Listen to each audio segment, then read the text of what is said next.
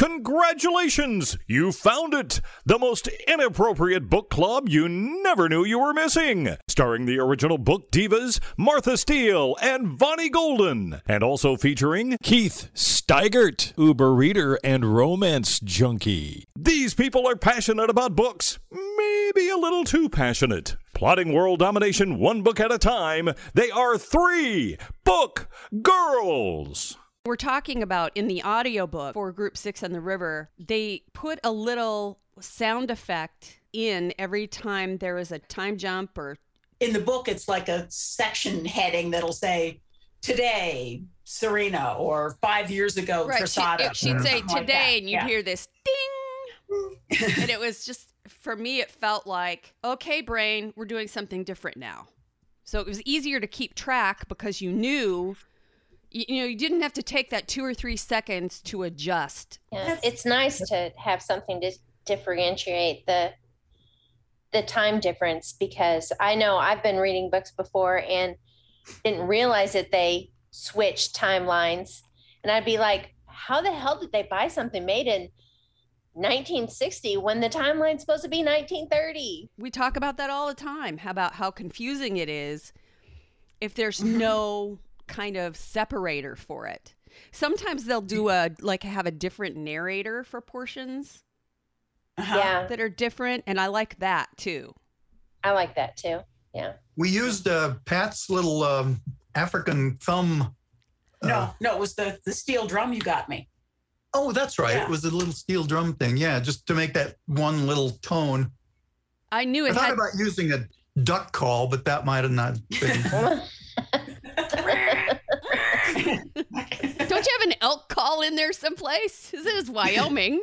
Or a fox call that sounds like a dying rabbit. Oh my God. Well, Vonnie, this is Ron. Ron, Vonnie. Hi. Keith, Ron. Hi, Vonnie. We're 3 weeks ahead, Ron. Yeah, it is kind of confusing.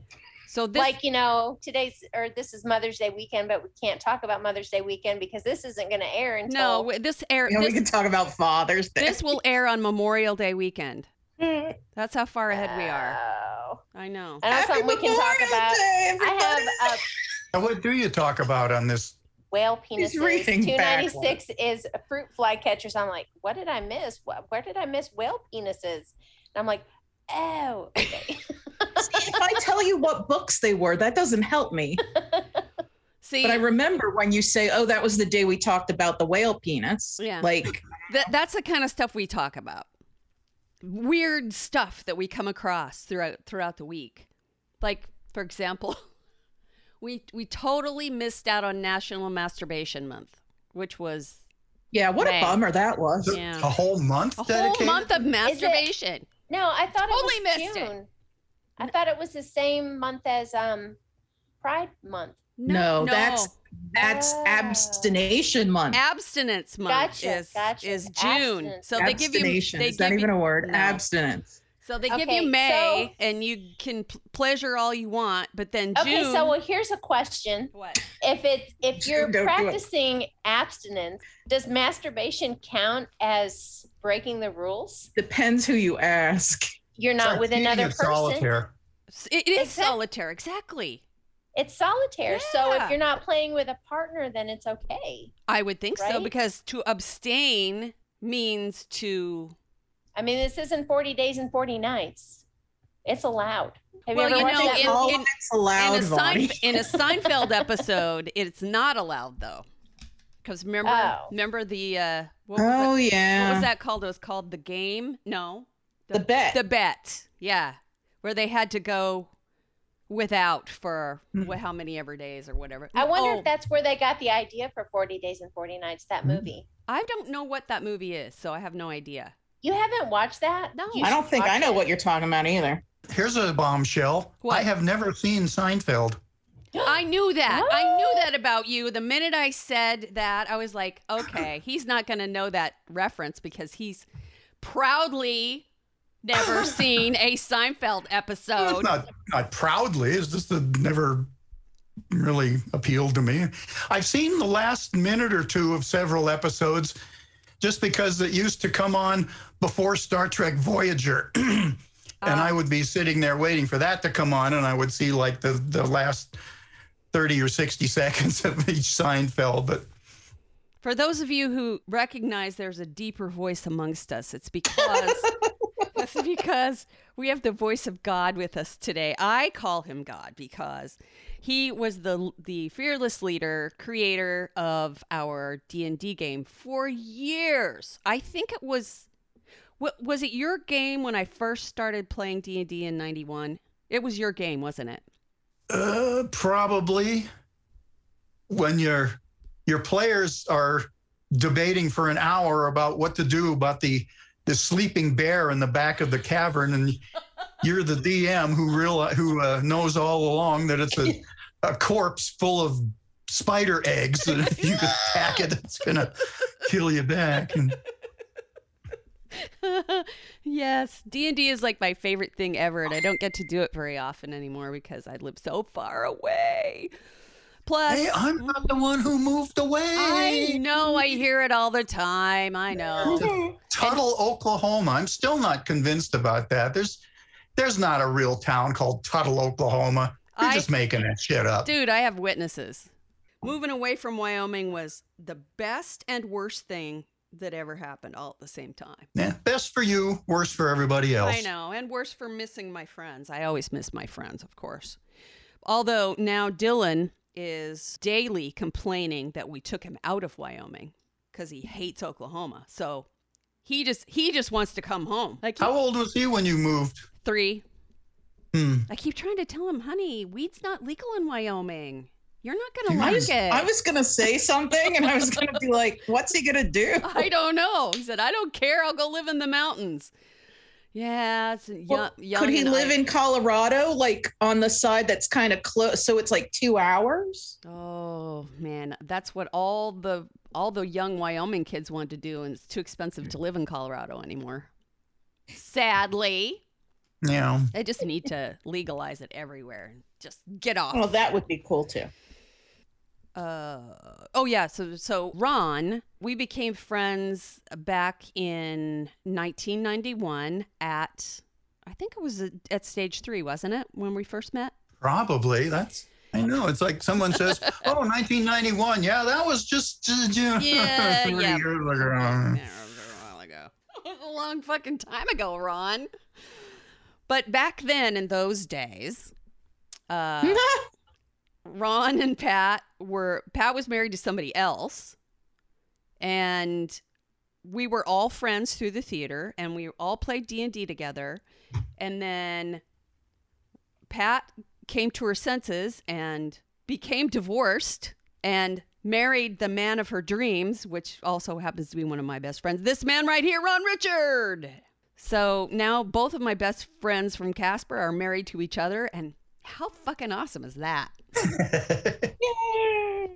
The other thing is, it's really interesting about the book that Ron wrote, and I'm sure as we go, this will come up a bunch of times. We played this D&D game that was based in that world. So we walked through the world. We explored the world. We did all sorts of things in this world, and it was really kind of beyond surreal to read about it after the fact, because there were a lot of things that we did that didn't show up in the book. I don't know. It was extremely surreal. Not only that, it was read by both Pat and Ron. So it was like trippy as hell. Well, the books really have nothing to do with D&D other than the setting and those characters. I mean, there's no orcs and elves and dwarves and nope, none of the above. Like that. Yeah, there are dragons. There be if dragons. You can imagine that. Oh, well, you have to have dragons. Well, yeah. Things that, you know what? When I first started thinking about you being on the show, Ron, I was like, I wonder if he'll be fazed by our filthiness. Oh, you kidding? Yeah, see? More filthy than you are. See? So it works out fine. We can talk about whatever we want. Ron's not going to blush. Fucking A. Planning to slide through Casper around the 5th. 5th of June. June? Mm-hmm. Just a few days from now. Kind of. In the time travel universe we live in. Well, See, that's why I could never be Doctor Who's companion, because the whole time traveling thing would just throw me off. I'd be like, what day is it? Wait, what year is it? What do I have to Temporal wear? mechanics give me a headache.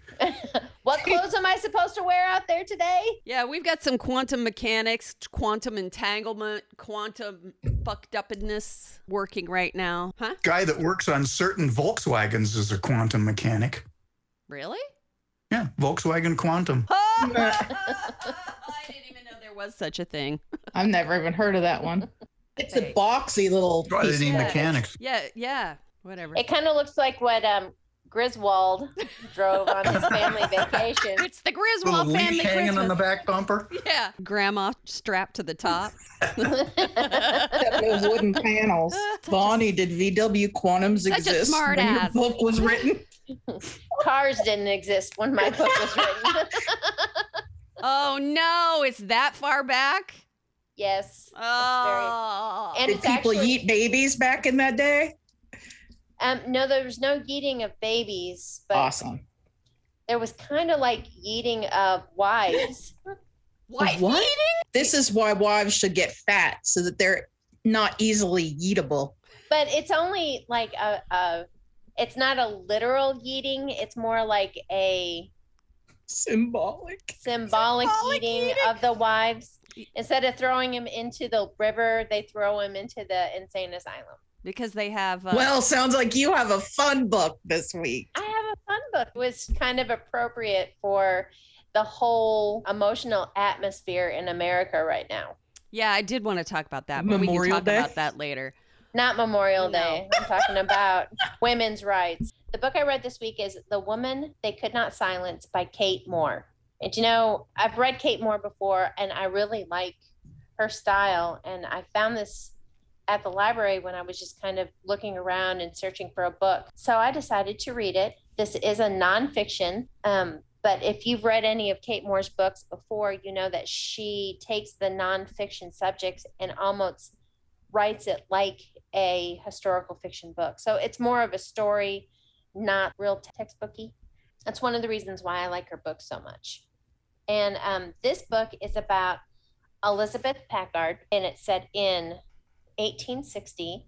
And if you are unfamiliar with who that is, which I was, so I had to look it up, she was an advocate for rights of women and people accused of insanity. And also, she campaigned for divorced women to retain custody of their children. Because at this time, if wife and a husband just get divorced, the wife had no rights to her children whatsoever. She basically had to leave with nothing at all. The husband got the children, the house, the property, the money, everything, because wives were considered property. They basically What had the no rights. Mm. So once you married somebody, anything that you have basically becomes his. Mm. So this book, like I said, is in 1860. And what happens is Elizabeth Packard is the wife of a preacher. And once she kind of is done having children, which she had 6 children, and her youngest was still a baby at this time, but not breastfeeding anymore. So she basically had freedom to go do other things. She joined a few church groups and other groups and basically started learning more things and becoming more aware of the world, and decided that she did not agree with what her husband taught in the church or what he was preaching. And so she questioned it, and she questioned it kind of publicly. She was a very outspoken, not really afraid of very much. She was not shy at all.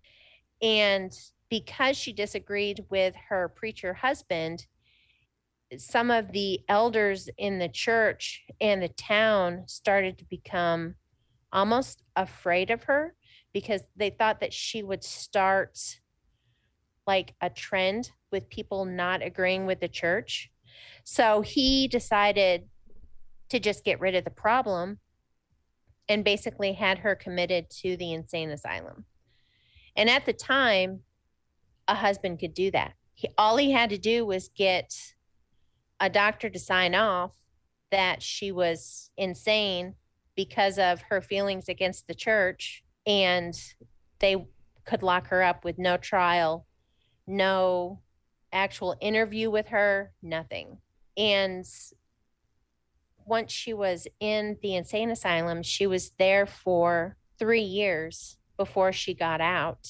I think it's noteworthy to mention that the only reason they released her from the mental hospital is because she was starting an uproar in the mental hospital with all these women who were who were committed for things that aren't really a mental problem. Like one woman who had been there for over 5 years, her husband put her in there because she was overly jealous, he said.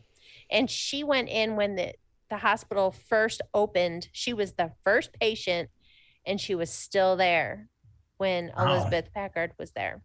So this is just kind of her story and the people that she met and what she witnessed and went through herself in the mental hospital, and about just the manipulation that happened between her and the psychiatrist on staff. And there was only one for a whole hospital full of women. There was one doctor. And you wonder why I don't like historical fiction. I know, but it's still good to read about this kind of stuff because, like they say, people who know history don't repeat it. Well, once she was going to be released from the hospital, her husband started getting nervous because he didn't want her going back to question his teachings at the church and everything. So he decided to go ahead and have a trial to decide whether or not she was insane, because they put it on trial back then. And you had to prove that you were sane, not the other way around. He didn't try to dunk her in water to see if she'd float or not, because no, that was witches. I know, but Same it sounds diff. pretty ridiculous anyway. Yeah, I know. But what he did on the last day of the trial, he didn't show up to court, and he took and packed up all of their stuff and took all of their children and went to a different state and refused to let her see him. So she started advocating for divorced women's right to their children because she was going through it herself. And it was a very fascinating story, a little enraging. A to think little that enraging. They could do this to women back then, and that they had absolutely no rights to anything. It was a very interesting read, and Kate Moore has a great way of taking a nonfiction book and make it into a story that is interesting to read. Kind of like I know you didn't like Radium Girls, Martha, but I loved it.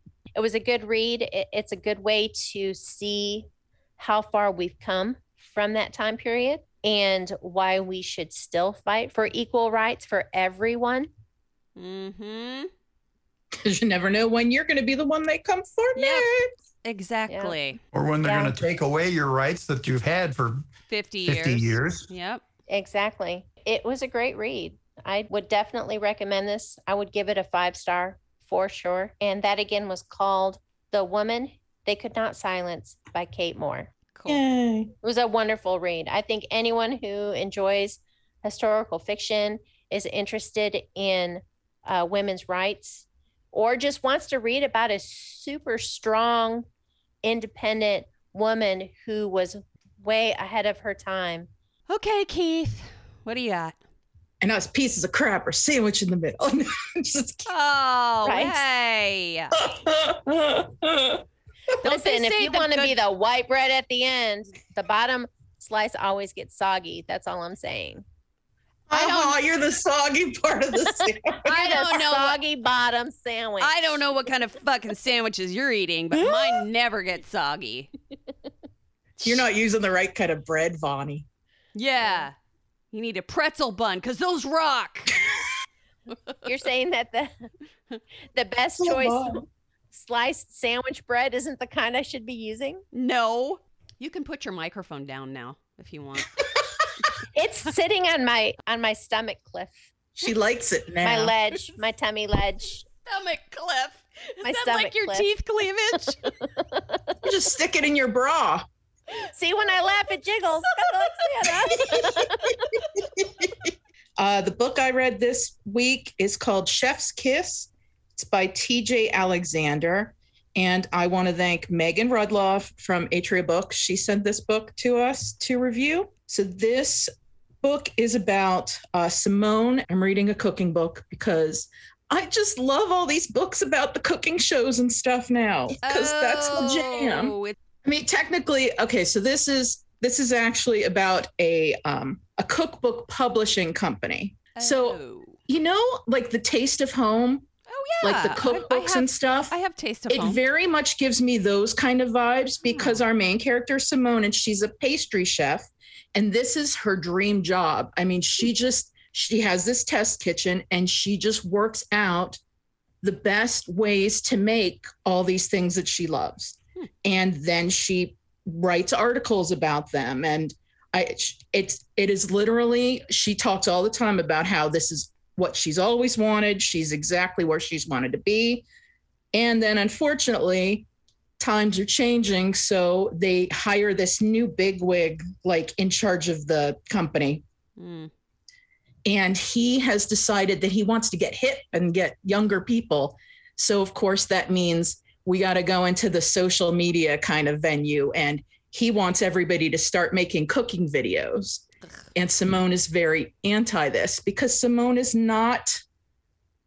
she's very set in her ways. She's not the most outgoing person. She's like us. She's very she has just a couple of friends. And I mean, she just doesn't want to be bothered. She wants to do her cooking. She wants to do her pastry chef stuff, and she wants to go.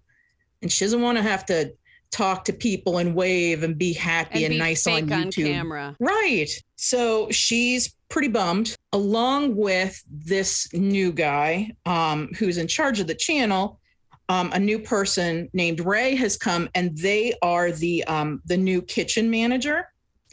So Ray's the person who goes around and makes sure that the test kitchen is stocked with all the pots and all the materials that any of the chefs could need, and arranges where they are and stuff, which I got to tell you, that sounds like a really cool job. I mean, they don't even really know how to cook. They just have to make sure everything's where it belongs in the kitchen. So they'd sort of be like the set coordinator. Yeah.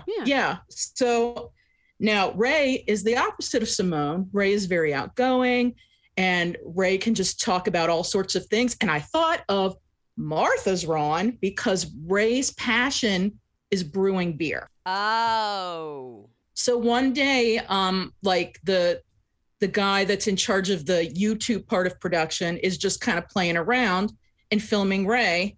And it's like, hey, Ray, tell me about, like your beer escapades and everything. And Ray just blooms under the YouTube camera. I mean, Ray is all sorts of sociable. And so when they put Simone on camera, her YouTube videos get like 6 views, and Ray's get millions. So they pair them up because Ray can't cook, but Simone can, and Ray's very personable and Simone is not. So Simone just doesn't really like Ray because Ray is everything she is not. But of course, they put the two of them together, and Simone starts taking a shine to Ray and really thinking, Ray's not so bad.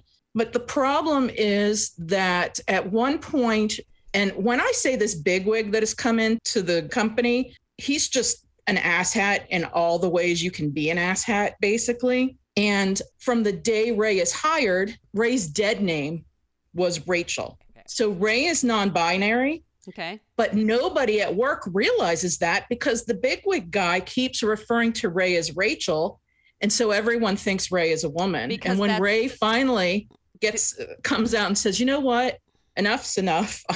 I've been non-binary for years. And I mean, I would prefer to be known as Ray. And my pronouns are they and them and theirs. And bigwig, of course, is like, screw that.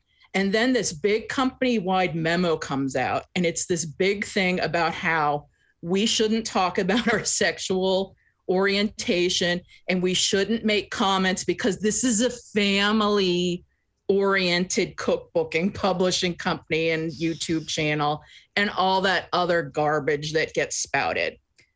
And Simone is bisexual. And Simone basically has to decide, this is like everything she has wanted this job. She still loves it, even with the YouTube garbage. And this is what she has worked her entire life for. She has to decide now if it's worth working for this piece of crap who has convinced all the people under him to also be pieces of crap with respect to just common courtesy and decency. It's a really, really good book. It has so much interesting information, just things that you wouldn't ever think about, that I didn't think about, that would come up in a company setting, just in life in general. But at the same time, it's really fun. It's really sweet. It's really cute. The characters are just, I mean, Simone is so funny in that she's just so like, doesn't want to, she's just so like, she wants to be in her little cave. And when Ray starts to draw her out, it's just sweet and adorable. I just really love this book. It was really good. It taught me a lot of things. And I'm so happy because, I mean, it's going to be Pride Month in a couple of days.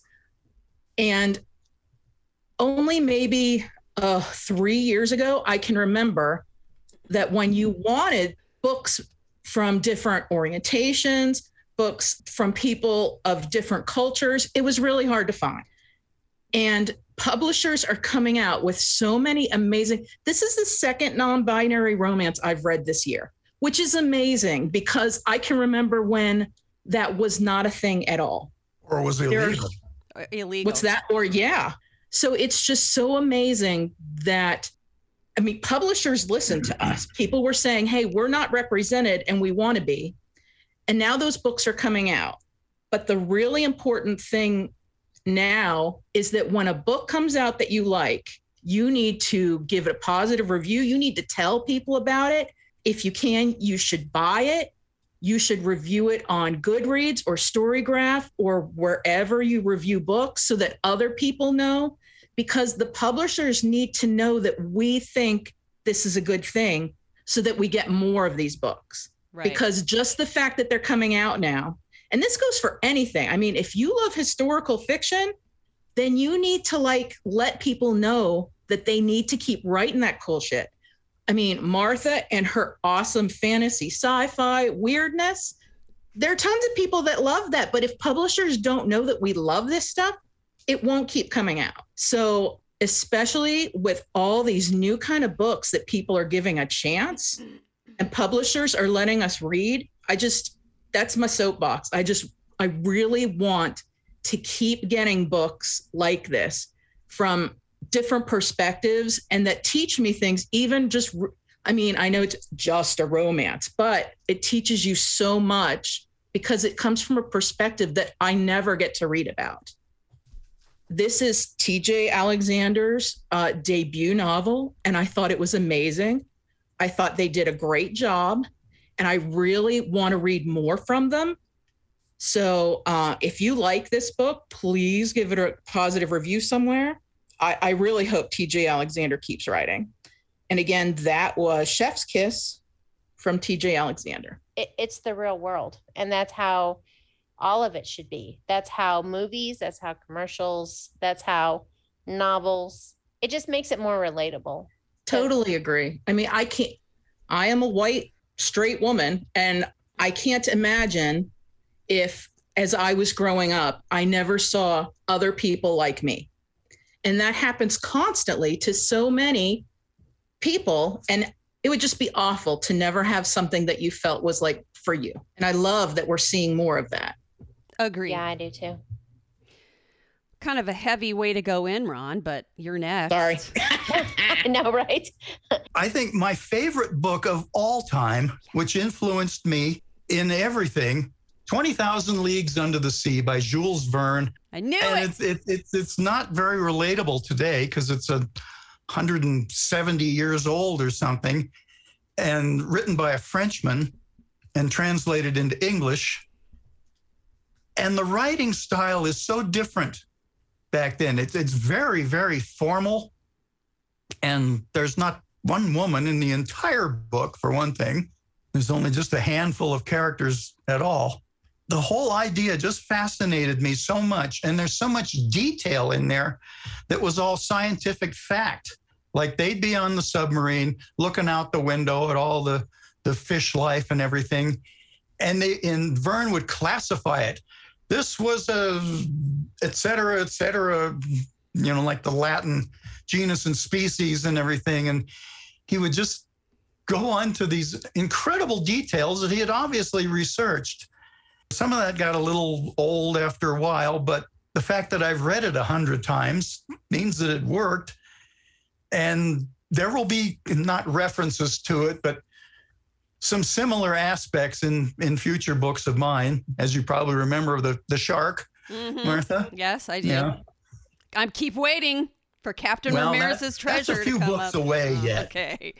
Written in, I'm going to say around 1860, 65, somewhere in there, back when submarines were just in their infancy. And that was another terrific thing, is that Jules Verne went 100 years into the future and thought up stuff that is truly used on submarines, like electric power, which didn't exist when he wrote that.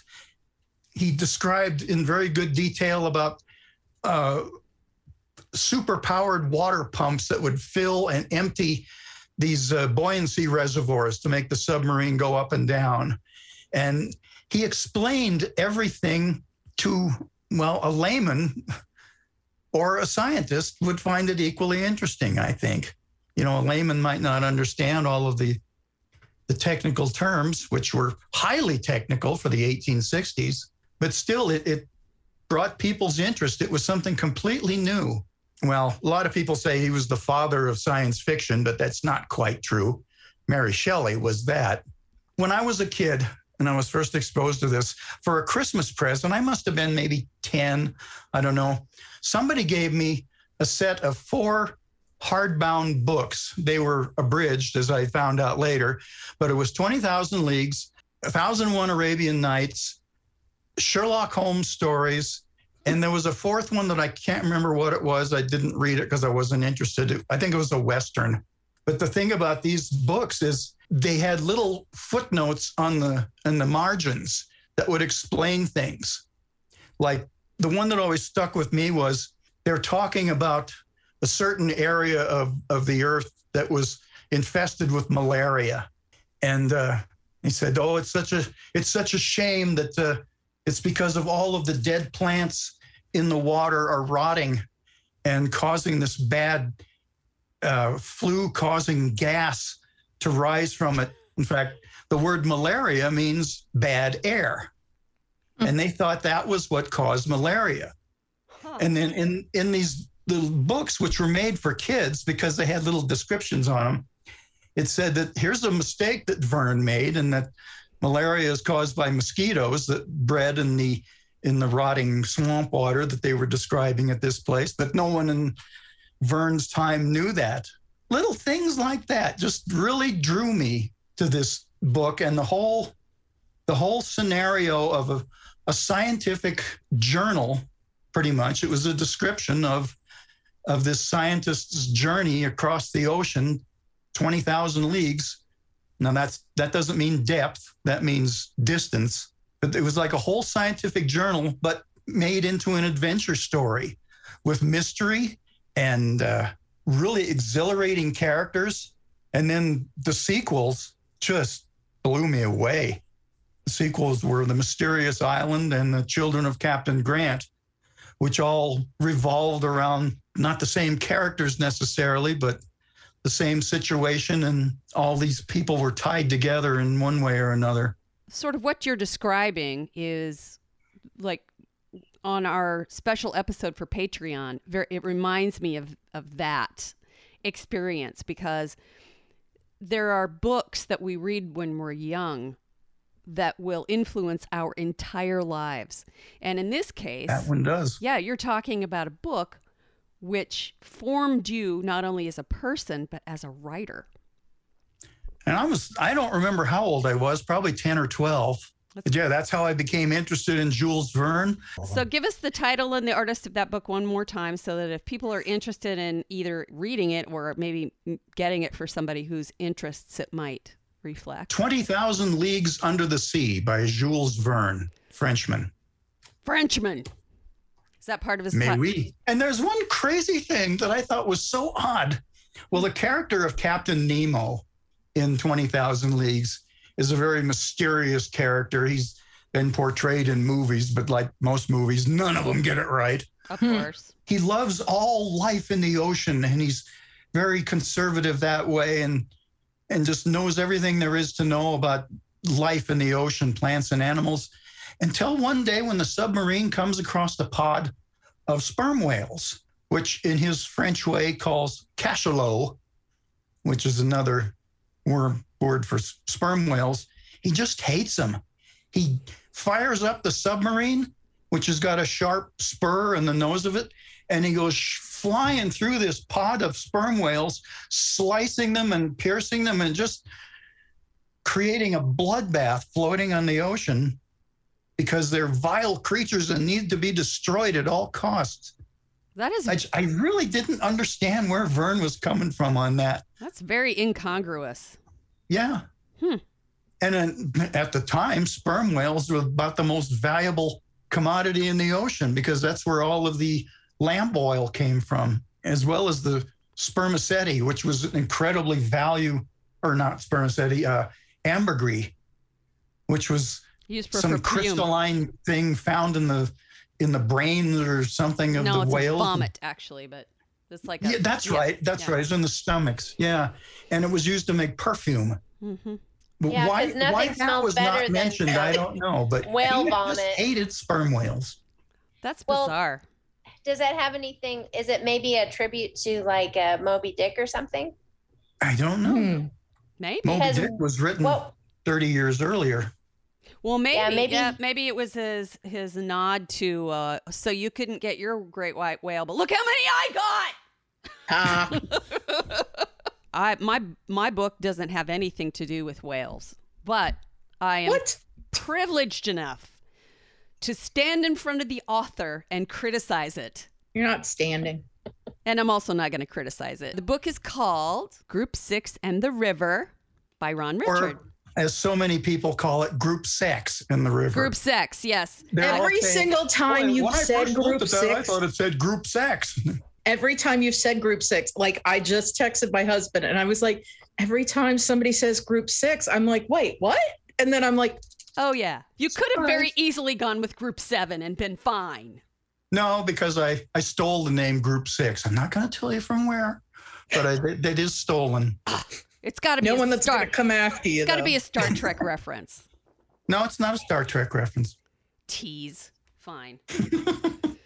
Okay, so Group 6 and the River of Water and Brimstone by Ron Richard. Now, we've talked earlier about what my connection to this book is and the character that I played in the D&D game that we played. Basically, I was privileged to be able to stand in her skin for a while and play the character. And well, let me start out by first explaining what the book is about. It is about a group of 4 plus leader 5. Well, no, it's not the 6 Group people. 6 originally was 5. I was like, Yeah, see, so it's like 3 book girls. We're not 3, we're actually 5. So see, it's not actually 6 people, okay. it's 4 plus leader, which makes 5. Mm-hmm. So anyway, these guys, they don't know each other very well. Trasado and Fox knew each other. Okay, so- Nobody else did. Right. There's this group of people hanging around a town like they sometimes do in fantasy novels. And they get contacted about going on an adventure of sorts by this one friend of theirs. And there is a quest to be done. Basically, they need to go up the river, which is not a very popular thing to do in this particular world. Going up the river is seen as probably not a very good idea. Now, Trasado, who is one of the characters in the book, has a fetish for boats. And he has created this design for this boat. And most people think he's a bit insane because this boat, the way he describes it sounds ridiculous. It's a big flat. It's sort of like a pontoon boat. Essentially, it's a catamaran. Yeah, right.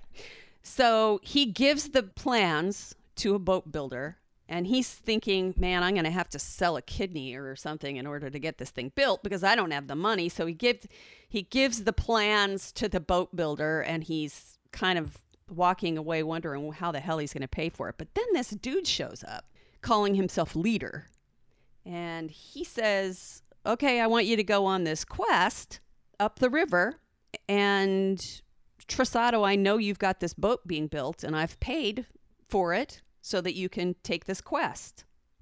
Well, of course, he's like, well, sign me up. He wants to go. He's like, yes. So the other people that are involved in the group, there is Orchid. She's a magic using type character, but it's more of a natural magic. Like she's one of those characters that can commune with nature, and, you know, she sort of approaches things in that way. And Fox, who is another character, is kind of reminds me of a slippery little, he can talk his way out of anything. He's very charismatic, and he is interested in magic as well, only he's more interested. He actually came across these books. Now, I kind of think they were stolen. Does it say they were stolen in there? Surely not. Oh, anyway. He steals these magic books and teaches himself how to do certain kinds of magic, which is cool because if you're reading a fantasy novel, a lot of times everything is very formal and dry, and you got to go to a special school and this and that. But one of the things I like the most about Ron's approach is that he kind of makes fun of that. It's a wink and a nod to, yeah, this is fancy school, and Fox was not a rule follower, and sort of has little asides and comments about his teachers in the past and how they felt about him. And a lot of the humorous little asides is something I don't think I've read in any other novel. First, it might feel a little weird when you're reading it because, how would I even put that? It's not something that I've ever seen done quite in that way. Like, for example, you might hear from Fox's third grade teacher about his, exploits in some, thing, only it's like an aside that sort of, I don't know whether that's in between chapters that happens because I listened to the audio. But there are little quotes from different things and different people that aren't necessarily a part of the story. They add to it. They're enhancers of the story. And I've never seen it done quite in that way before. And I think that once you become used to the rhythm of the story and you understand what he's doing with it, you'll come to appreciate how fun it really is. And you've heard me review enough books that you understand that I prize above all things humor. Mm-hmm. I love it when a story does not take itself too seriously. And I probably got to a lot of that need to read stories like this from you, Ron, because you were my dungeon master. And that sort of humor has always been a part of my personality. So reading, I'm probably way too close to this book to be able to give it a proper review, because to me, it felt like coming home. It felt like sitting around the D&D table with my friends eating pie and, being silly. It's a silly book in a lot of ways, but it's the kind of silly that you get to go on a journey with this group of characters. It's the kind of thing that you're rooting for them to be able to find out what the hell is up with Leader, because this guy, he says, oh, well, from now on, I'll be calling you Group 6. And immediately my mind goes back to the time where we're all sitting around the table going, oh, well, what happened to Group 5 and Group 4 and Group 3? And of course, that's the first thing that came to my mind. Now, I don't know if anybody else will have that same reaction. One of the characters said that very same thing. Yeah. So you kind of know that this guy is sketchy because he's so elusive about every question they ask him. And, you have to just dig for everything. And the guy is just not like anybody that they can think of. So they're a little bit how would you even say it? They're skeptical of the dude, but at the end of the day, they're all just greedy bastards who want to get paid. And they're like, hey, he's paying us to go up the river. We'll go up the river as far as he wants us to, as long as we get our money. He pays very, very well. Yes, exactly. So they're mercenaries in a way. They are adventurers for hire, and they set out on this quest with Leader. But the other thing that I found very interesting is it doesn't end with that particular quest. You think it's done, but it's not done.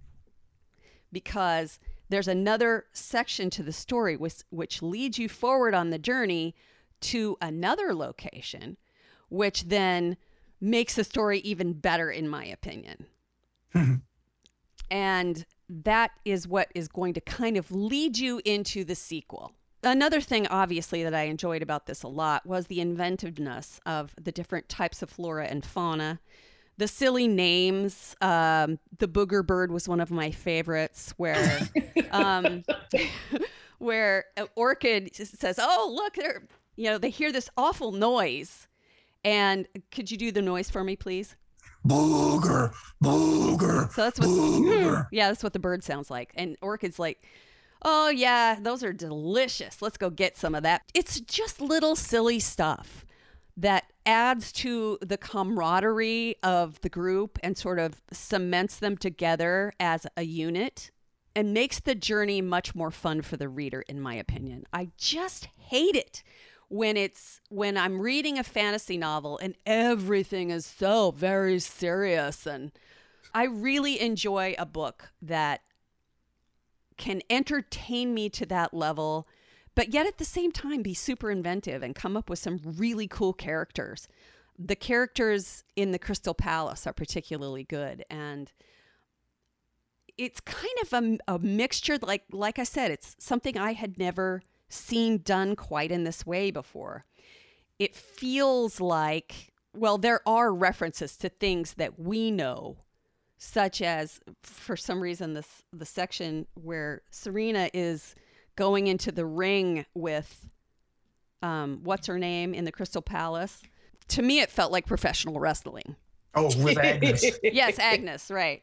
So there are things that have very, very slight connections to our world, enough to where we can understand what's going on and enjoy it so much more. But it's still such a unique place. It's not like any fantasy novel you will ever read in your life. It's not the same. It's different.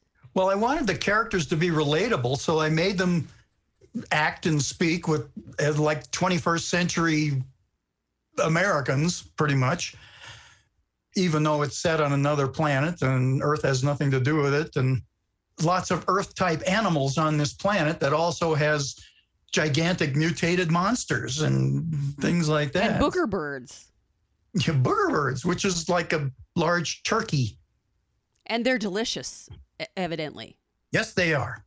If you want to read a book that's completely unique, and I will say that it was almost painful for me not to hear the audio anymore when I was done, because it was read by Pat and Ron. And I felt this huge loss when I was finished. I'm like, no, I can't hear it anymore. So I guess now you guys are going to go into the rotation of my night books, and I can listen to you and Pat read me to sleep every night. Here's a curious thing. Well, when I write any characters, I have kind of a mental image of what they look like. And when I was writing Leader, long after I had finished it, I come to realize, you know what? Leader looks a lot like Vladimir Putin. But I really hadn't intended him to look like that. It's just that was the kind of straight-lipped, emotionless kind of strange-looking guy, because Putin doesn't quite look real, like he's an android or something. Actually, you're going to laugh when you hear who I pictured him as. Mike Pence. Nice. Because he has that plastic sort of look about him where you're not really quite sure if the dude can even smile. The other thing I do want to address is the main character in the book, who was patterned after my character. She's a snarky bitch. Yay! Not like you at all. Not like me at all. She doesn't put up with any bullshit. No, she does not. She does not suffer fools. And she doesn't like guys hitting on her. So those are two things that we have in common. And she doesn't like all this magic talk. I mean, Trisato and Orchid get to discussing the details of magic and on and on and on, and they just won't shut up. And it finally comes down to Serena saying, if you don't shut up, I'm going to cave your head in or something like that. I think obviously she needs to fall in love in this book. Oh, no, she does not. No, no, no. When you read it, you'll be so understand. funny. You'll understand the reason that men follow her around like puppies and she fucking hates it. So once again, this was called Group 6 and the River of Water and Brimstone. That's Serena's last name, by the way. Serena Brimstone. Serena Brimstone. By Ron Richard. But Ron also sent me a hardcover for my shelf, which of course is signed by the author. You know, in the original Serena's brain, she was a man hater. And it never really says anything in the book about her being heterosexual. Well, spoiler alert here. In some future book or books, we'll see that she does have a preference. Are you going to tell us what the preference is? Well, no, because he'd Spoiler. ruin it. Ah! You have to wait for the book I need come to out, find out Martha, if I'm just like bisexual. everyone else. Let's just say that she's okay with men. She likes certain types. I was all excited that maybe she's into dragons. Ooh, that'd be That would've been cool. This isn't dinosaur porn. Dang it. Ron knew exactly where I was trying to get. It's fine, We whatever. still haven't figured out how dinosaurs do it, but we're still working on that. One of these days. I don't know what I'm going to do for Abstinence Month. I'm going to not support abstinence. Well, we month. already know you aren't supporting it because it's your anniversary trip. And No, that's in May, though. Oh. So much for Oh, I have to I'm cut still down not on going to sugar. support abstinence month. You have to cut down on sugar? Abstinence from pie, Ron? What kind of life is that? Well, I can have pie every now and then. I just have to not drink 3,000 milliliters of Pepsi every day. And then that I kind mean, of thing. abstinence from sugar is probably a good thing because if I ate as much sugar as I wanted, I couldn't even get into my own pants. It took me a minute. You can't I even wouldn't get... have to worry about anyone getting into my pants because I couldn't even do it. But then you wouldn't be able to wear pants, and that could facilitate that whole. True. You could have a no pants party. You were sans Well- pants all the time. I'd have to go ahead and turn my pineapple upside down in the front because I'd have a lot of free time because I'm pretty sure no pants is against the policy at work. I Dress honestly code. think we should all buy moo-moos and just call it a day, and then everyone can eat whatever the hell they want. I don't like moo-moos. You know I don't- what? The idea I of don't seeing need the my guys... That's thigh just rub starting any fires. Your thyroid. No, because now they've got those things you can wear underneath your moo-moo, and it's all good. Yeah. I'm picturing the guys I work with in moo-moos. Can you imagine Jake from The Cat? In a moo-moo. In a moo-moo? This With is a why messy we have to bun. normalize moo-moos, people. He kind No. of be like the grandma from Tweety Bird. We could Yeah, call it really. something different that's not stupid like moo-moo. Just the word moo-moo makes Dude, it sound terrible. I'm not wearing a fucking dress. No. It is not happening. You know, Is there a wearing a pants rule among 3 book girls? I mean, I can't tell from here. Well, that's I could have true. pants We could. on. I could not have pants on. That's You the don't great. know. That's the great thing about Zoom is that we can be sans pants all the time and nobody knows. Except when you get up to go to the bathroom or something and suddenly spot. Oh, Martha's wearing them. No, I'm Darn not. it, Martha. Martha flashed us. Because it's hot in here. So take off all your clothes. We have new neighbors. I don't want to scare them off. They need to know what they're dealing with Yeah, right off true. the bat. True. I mean, if you did that, then they would not come over to your house What- or invite Ooh. you to football games. that would, I'm going to start When- answering the door that like, would be without pants. awesome. Not getting invited to football parties.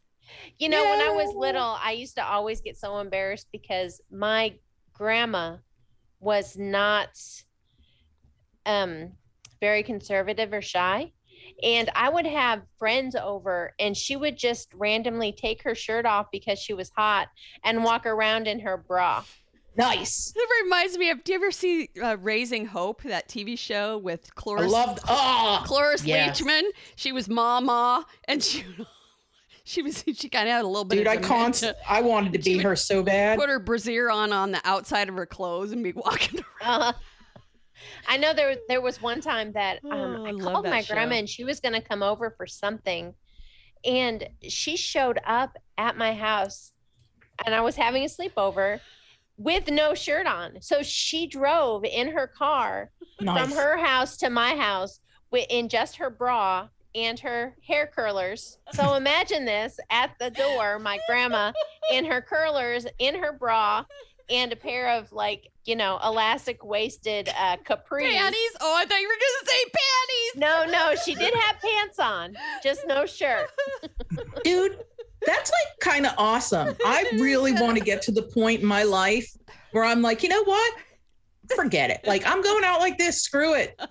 Well, a bra is not that different than a bathing suit. That's exactly what I was going to say. It's probably more covering than most of the bathing suits. Honestly, if I wore my it was bra, a grandma bra, so yeah. If I wore my bra out in the yard right now, I would still have more clothes on than most of the people on the Masked Singer panel. You have to leave something to the imagination. Yeah. I don't really care for the whole trying to dress in just pasties. Well, in all four places. All pasties in all four places. Did you say four places? I'm like, yeah. Pasty on the butt, pasty on the... Oh, the butt. We can't forget the butt. The butt. Butt pasties always get left out. It's funny that Vonnie and I, we are totally here. Right there. We understand the four pasty places. Well, they have a special word for the covering that goes over your mimsy during filming of movies and such. Really? Yeah, it starts with an M. It's like a... You're not thinking of a merkin, right? Merkin! I thought that was like a wig. A pussy wig that covers up your bits while you do the thing so that people can't see your real bits. I don't know why they do that. I just thought people wanted to put wigs there for, I don't know, New Year's or... Yeah. I've often wondered why I get out selling... my clown pussy wig for Halloween. But only when I dress up like Pennywise. Oh, this is my formal merkin. I get out my formal My merkin clown that's all pussy pretty wig. We learned something new today, friends. We learned about... I learned something new on this podcast every week. We learned... Now, like the fact that I have a clown pussy wig. Well, like that. God, I learned about VW quantums. You're going to make me pee my pants right here in front of I all learned these people. about upside down pineapples and front yard gnomes, and We are just a font of knowledge. it just has. I don't think it's come to Wyoming yet. We're always quite a few years behind everyone else. We're just getting disco. No. Boy, do you have some fun on the way for you, man. I love the Just be careful when you see those upside down pineapples at the disco. Actually, Eggs really are a thing. Now you're going to places you don't want to go. Wah! I tried to tell you. you got me wondering. MERKIN? M-E-R. Look at how it's a red, here's one that's it's a a red heart. Merkin. So if you're interested in a merkin, I'm pretty sure Amazon sells them, so we'll put a link up. How do you stick it on? It says it's reusable. I'm sure it has Here's one that has teeth. spirit gum. Hopefully it's wash and wear. It has Spirit gum. Yeah, isn't that how you put on a fake mustache? Yeah, but ew. Oh, my pussy's sticky. Have you gotten to the hat that says "Make Merkins Great Again"? No. Put a link up, I'll buy it. And Can I ask a question? Why do you suppose when I look up an image search of Merkin, there are so many pictures of Jared Leto? That's mine came up too. Yeah. Well, what you need a merkin for is when you dress up for Halloween or on any other day when you dye your hair a different color and somebody asks you, Dude, the does drapes, the drapes match the carpet? And you say, yep, I'm wearing my special merkin. Hey, real Merkins don't wear no Merkins. I think that's a good ending. And that's going to do it for Three Book Girls. Can't get enough of Three Book Girls? Check them out on Facebook, Twitter, and Instagram. Follow them on TikTok, YouTube, and check out their website at 3bookgirls.com. And join the group Three Book Girls Tribe on Facebook. If you really love them, share the podcast with a friend or join them at one of their live events. Three Book Girls, a Steel Trap production.